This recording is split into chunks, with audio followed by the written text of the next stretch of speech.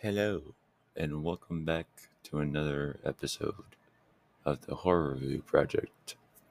I am your host, Dr. Psycho, and today we'll be doing Evil Dead Rise.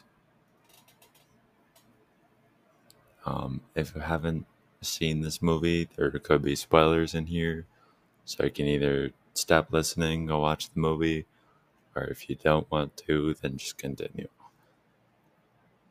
But this movie was, it had its good and bad parts.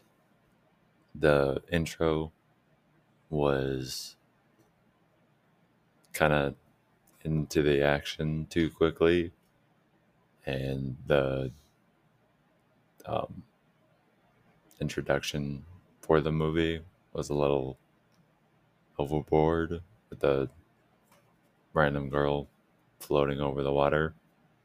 That didn't really make any sense.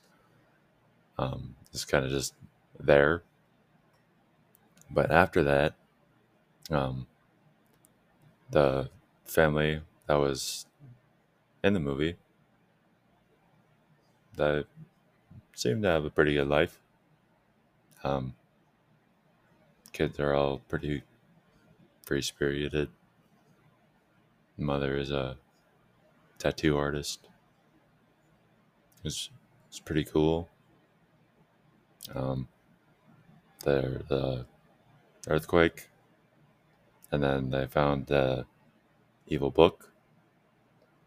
The son messed up and got his mother possessed, and that's pretty much the entire movie, along with two other people being possessed, and then combining and always having at least a survivor or so.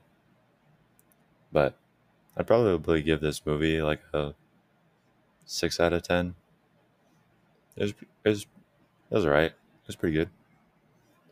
Um, I think if I was ever in this situation, I'd leave. Or jump out the window. This ain't Scooby Doo. No, I ain't dealing with no demons or anything. But yeah. Thanks for tuning in.